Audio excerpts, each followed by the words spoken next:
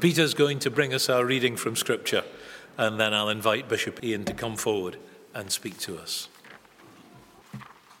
We have two readings today. The first is from Genesis 12, 1 to 9, and it's on page 13 of Church Bibles. The call of Abram. The Lord said to Abram, "Go from your country, your people, and your father's household to the land I will show you.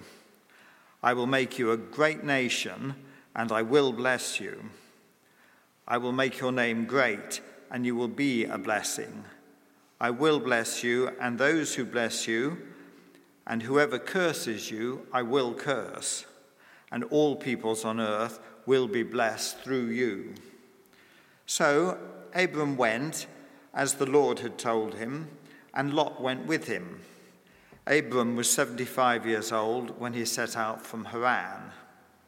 He took his wife Sarai, his nephew Lot, all the possessions they had accumulated, and the people they had acquired in Haran, and they set out for the land of Canaan, and they arrived there.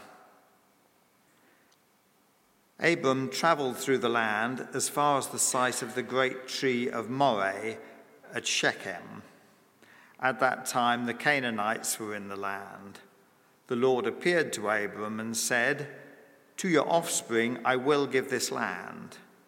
So he built an altar there to the Lord who had appeared to him. From there he went on towards the hills east of Bethel and pitched his tent, with Bethel on the west and Ai on the east. There he built an altar to the Lord and called on the name of the Lord. Then Abram set out and continued towards the Negev.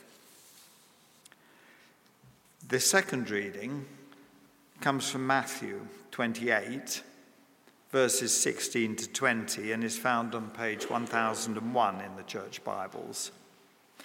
The Great Commission.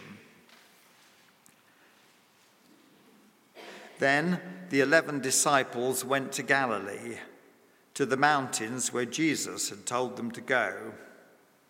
When they saw him, they worshipped him, but some doubted.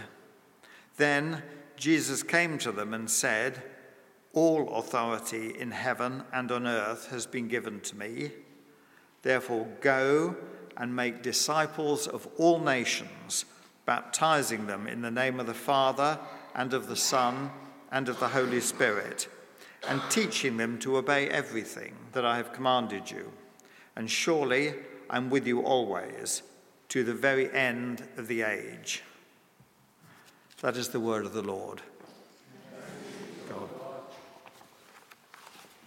Father God, we thank you for Bishop Ian's ministry among us and for his support as we begin our vacancy. And we pray that you will be very close to him now, that you will speak through him, and that you will incline our hearts to listen, to learn, and to act on what you have to say to us. In Jesus' name, amen. Amen. Amen. Thank you, Alistair. Well, thank you, Alistair, for that warm welcome. And thank you, St. Thomas's. It's good to be here once again. Well, today in our first reading, we read about that amazing man called Abraham. And I want to look at that scripture in Genesis chapter 12 and the first few verses. Abraham is a central figure in both the Old Testament and the New Testament. In the book of Genesis, his life spans some 12 chapters, and 3 times in the Bible, he is called a friend of God. What an amazing thing to be called. Known in those early days, Abraham, a friend of God. And he is referred 4 times in the New Testament, in Romans, Galatians, Hebrews, and James. And he is called the father of all those who believe, in Galatians 3, verse 7. So he is our father in the faith, and he is known as a man of faith.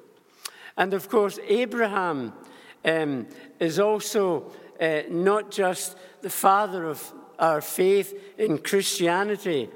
He is known as Father Abraham in Judaism, and of course, he's known as the prophet in Islam.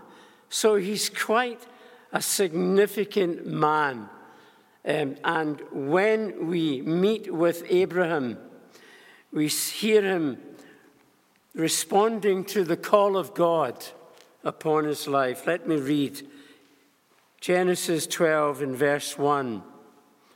It says, "Now the Lord said to Abraham, 'Go from your country and your kindred,'" or your family, "'and your father's house to the land that I will show you.'" Now, Abraham's father was Terah, is from a place down in the south corner of what was known there as Mesopotamia, or Ur of the Chaldeans, as the Bible describes it. And we know little about his family, only that by the time his dad uproots all the family to head for the land of Canaan, this man uproots everybody. Abraham, with his two brothers, Nahor and Haran. Sadly, his brother Haran died, so he wasn't going up to Canaan with Terah and the family. And he also took Lot, his grandson, with him. So there they are, Terah in Ur of the Chaldeans, southern tip of Mesopotamia, which you will know, or let me tell you, is our modern Iraq. We know that by the time he gets to Haran, he is already married to a girl called Sarai, and we know that Sarai is unable to conceive. Now, it's interesting here because, you see, Terah is going to the land of Canaan. Instead of going northwest, which would lead him to that very place, he travels northeast.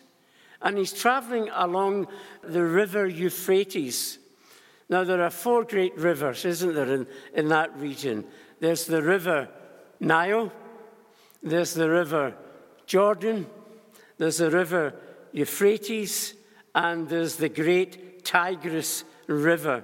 These are 3 great rivers in that region. And in this early chapter, it records this journey then of Abraham and all his family up to Haran. And so what we see now is that during his time in Haran, Abraham's father, Terah, dies. 205 years old he was. I mean, Abraham is 75 years old. So listen, don't give up. Come on. Age has never been a barrier to the Lord when he takes people and uses them for his glory. And so Abraham receives the call of God when he's at Haran. Abraham, go from your country and your kindred into your father's house.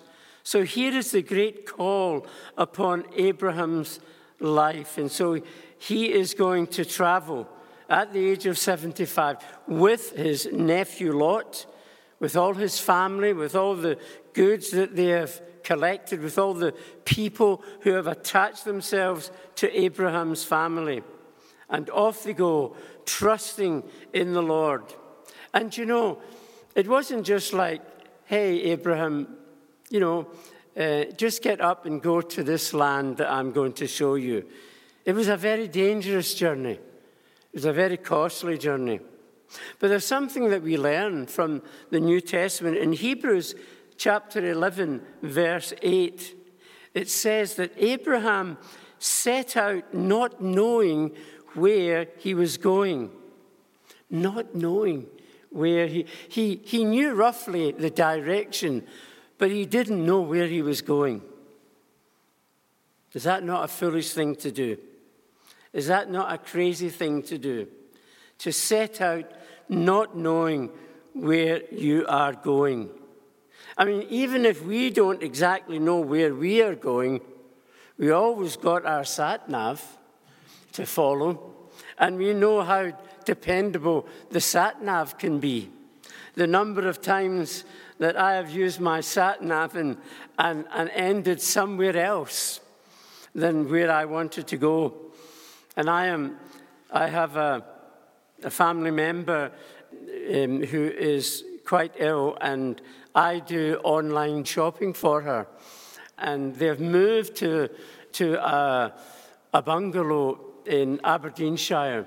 And so I tapped in the postcode and the address, and every time I've done this and ordered this shopping, on the day when the shopping is to arrive, I will invariably get a phone call. Hello, this is the Asda driver here. Hello. Where are you? I said, well, I'm following the sat-nav. I said, you don't want to do that.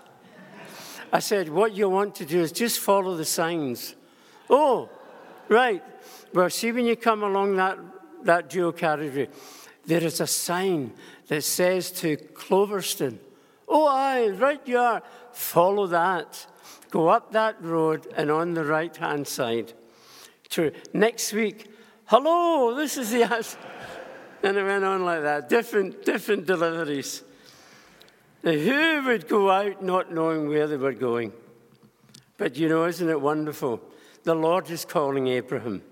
The Lord knows where Abraham is going and will guide him. As Isaiah 30 and verse 21 says, and your ears shall hear a word behind you, saying, this is the way, walk in it. And when you turn to the right or to the left. So the great lesson for us, I think, that we are called to trust the Lord. What is the Lord calling you to? Maybe you sense the Lord speaking to you about something that he wants you to do, something new and something fresh. Like Abraham, when God calls us, we must step out in faith and trust, because that calling showed Abraham's great faith and trust in the Lord. God often leads us, but he doesn't give us a physical map, but we have the leading of the Holy Spirit to guide us along the way. And what about this part of the faith journey of St. Thomas's? As we pray and we ask the Lord for guidance for our future, let us trust the Lord that he already knows what the future looks like.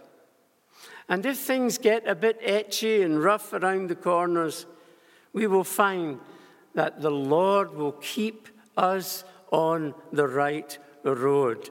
He never let Abraham down, and you can be assured he will never let us down, whether in a personal capacity of seeking God's guidance or responding to a call from God to step out in faith into that new thing that he is planning for you, or whether it is as a congregation, as we say, Lord, we must step out in faith and believe that your future for St. Thomas's is exciting and is an adventure indeed.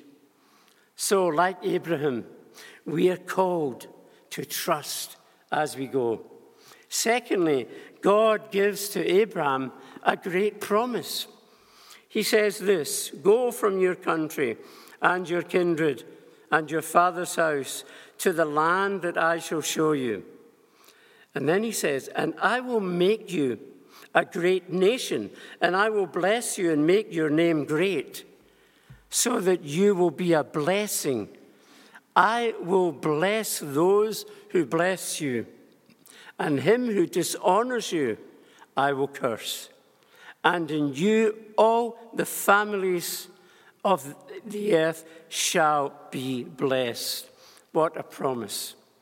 I will make of you a great nation. Notice the number of times Abraham receives those promises from God.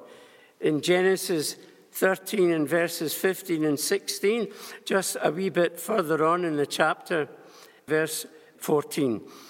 The Lord said to Abram, after Lot had separated from him, lift up your eyes and look from the place where you are, northward and southward and eastward and westward. For all the land that you see I will give to you and to your offspring. I will make your offspring like the dust of the earth, so that if one can count the dust of the earth, your offspring also can be counted. And again, he says many times in the next few chapters, reminding Abram of the blessing. Now, isn't that interesting? Abraham receives this promise, but there's a problem, isn't there? There's a bit of a difficulty. And we know because we see how Abram and Sarah just cannot imagine what God is promising and how this could ever happen. After all, Sarah is unable to conceive, and they were both not getting any younger. But here is the promise, and with the promise comes the change of name. Abram to Abraham, Sarai to Sarah. And the Lord is surprising this couple with his promise. How many times does the Lord surprise us as he comes, as he makes promises to us which are beyond our imagination? And we say, God, how can this be? Didn't Mary, the mother of Jesus, said when she was told by the angel that she would carry the Messiah in her womb, but how can this be? And what was the retort? What was the response? Nothing is impossible with God. Nothing is impossible with God. And this is what we see all through the Bible. When God's people are given promises that seem to be crazy and well beyond imagination. When God leads people into situations where they cry out, how are we going to get through this? And maybe you're in that place, that you're in a situation that is most difficult. And you know that you want to move forward, but you can't for some reason. How, God? How is this going to happen? How are you going to do this in my life? And the answer for us in faith is to say, with God, nothing is impossible. For if God promises, he will deliver. God fulfilled every single promise he made to Abraham. God does not break his promises. In Hebrews 11, again, in verses 11 and 12, it says about Sarah, whose name was changed. This is what it said about Sarah. Sarah, the one who laughed when she overheard a conversation between Abraham and these angelic visitors. And they said to Abram, Sarah's going to give birth to a boy. And in the tent, Sarah's overhearing, probably not for the first time. And she starts to laugh. How can this be? But it says in Hebrews 11, verse 11 and 12, by faith, Sarah herself received power to conceive, even when she was past the age, since she considered him faithful who had promised. Isn't that wonderful? For us also, for those promises that God makes to us, those promises in the Scriptures, he is faithful who makes those promises. So hold on to those promises and let them be a blessing. Let them be a blessing to you. I was reminded of the old hymn, Standing on the Promises of God. Let me read to you some of the verses. Standing on the promises of Christ my King. Through eternal ages let his praises ring. Glory in the highest I will shout and sing, standing on the promises of God. Standing on the promises that cannot fail, when the howling storms of doubt and fear assail. By the living word of God I shall prevail, standing on the promises of God, standing on the promises of Christ the Lord, bound to him eternally by love's strong cord, overcoming daily with the Spirit's sword, standing on the promises of God. Standing on the promises, I cannot fall, listening every moment to the Spirit's call, resting in my Savior as my all in all, standing on the promises of God. What a promise. And he says to Abraham, Abraham, the promise is not just for the land, but the promise is that you will be a blessing. You will be a blessing to the nations. I will not just bless you, I will bless others through you. And isn't that what we are called to be as Christians? To be a blessing to others. To be a blessing when we wake each morning and say, Lord, may I be a blessing to someone. And maybe God is calling you to be a blessing to somebody. Maybe it's a neighbor you need to visit. Maybe it's something you need to do, but it will be a blessing to that person. And St. Thomas is called to be a blessing to the nations, to this nation, as well as this city, as well as this area of Edinburgh, to be a blessing. How wonderful. So there is the call and there is the promise. And as he goes, Abraham is seen as the one who worships the Lord. Let me continue in verse 4 of Genesis 12. So Abram went as the Lord had told him, and Lot went with him. Abram was 75 years old when he departed from Haran. And Abram took Sarai his wife, Lot his brother's son, all their possessions that they had gathered, and the people that they had acquired in Haran. And they set out to go to the land of Canaan.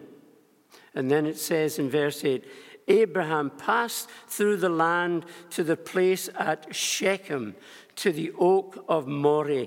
At that time the Canaanites were in the land.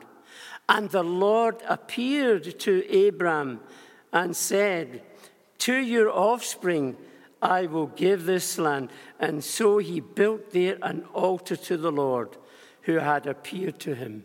You see, in that region, what Abraham had experienced up to that time was a land full of idolatry, with a land where people were carving stones and bits of wood and kneeling before what they had created and worshipping pieces of stone and pieces of wood and thinking therein lied the spiritual power that they worshipped. None of it for Abram.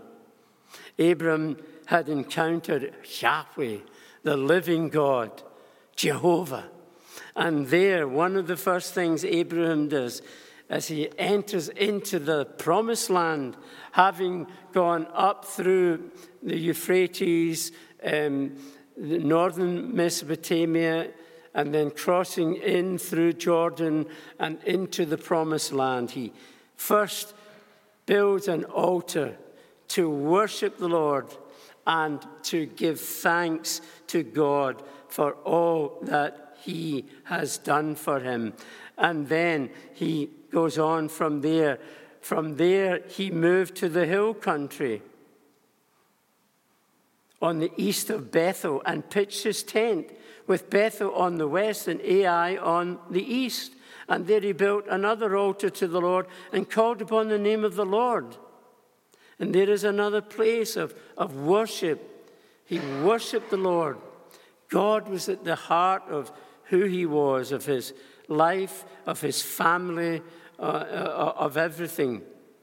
And so he bows before the Lord. And it's wonderful, isn't it? He gets this call. He gets this promise to be blessed and be a blessing. And then he kneels to worship the living God.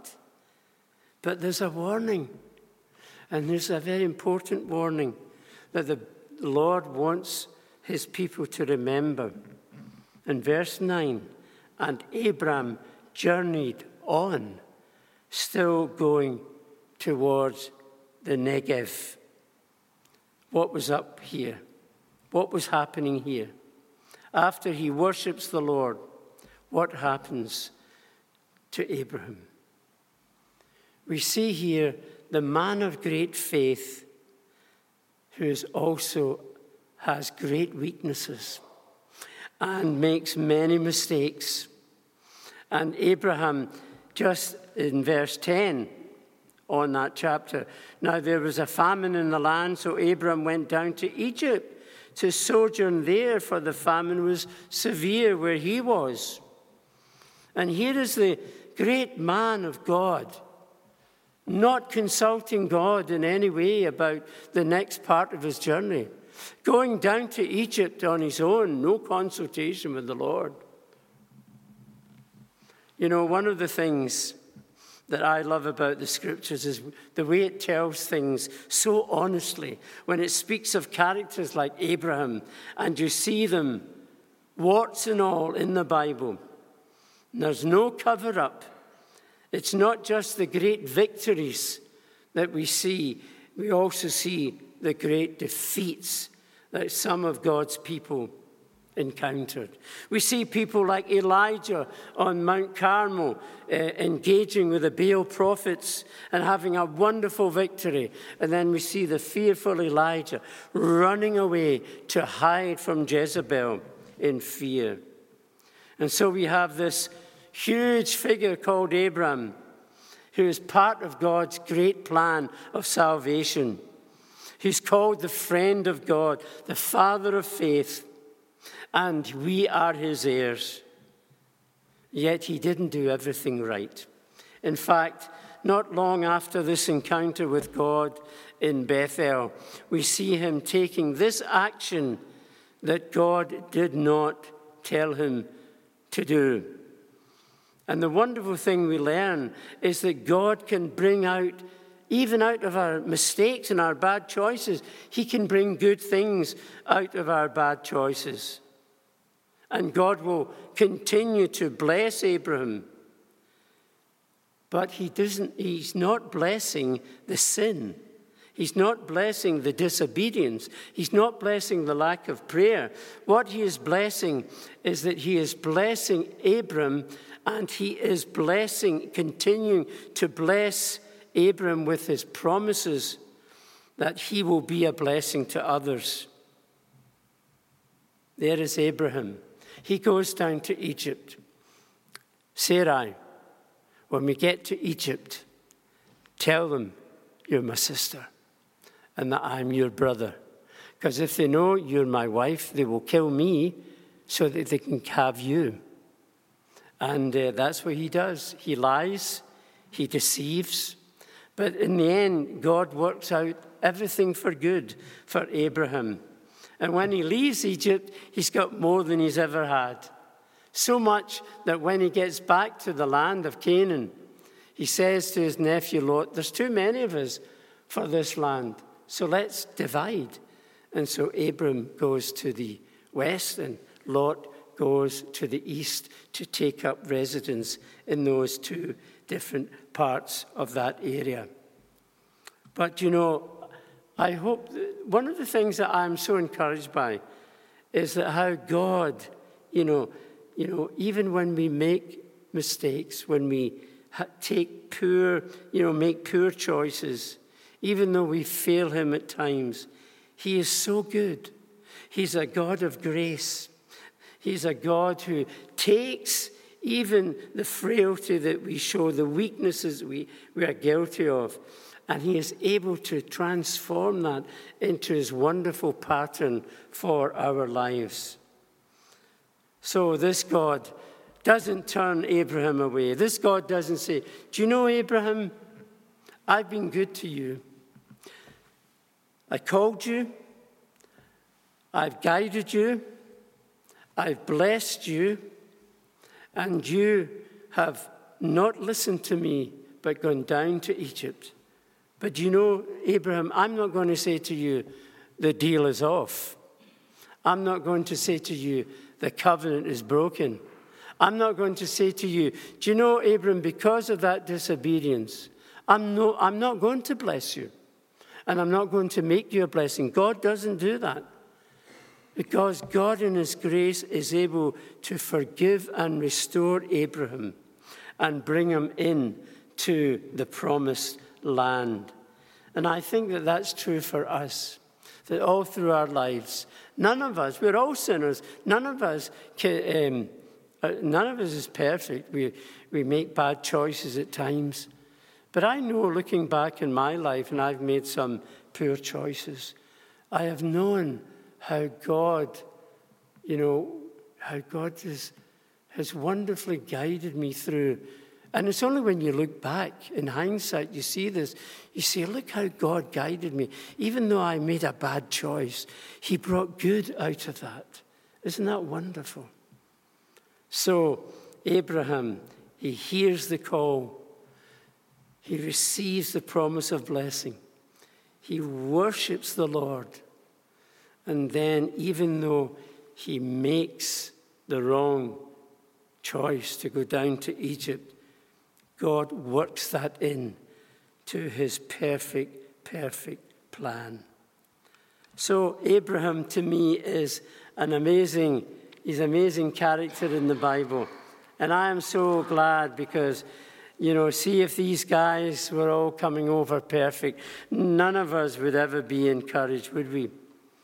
But no, God, in his wonderful mercy and his grace, calls us, makes promises to us, says to us, we are going to be a blessing and we will be blessed.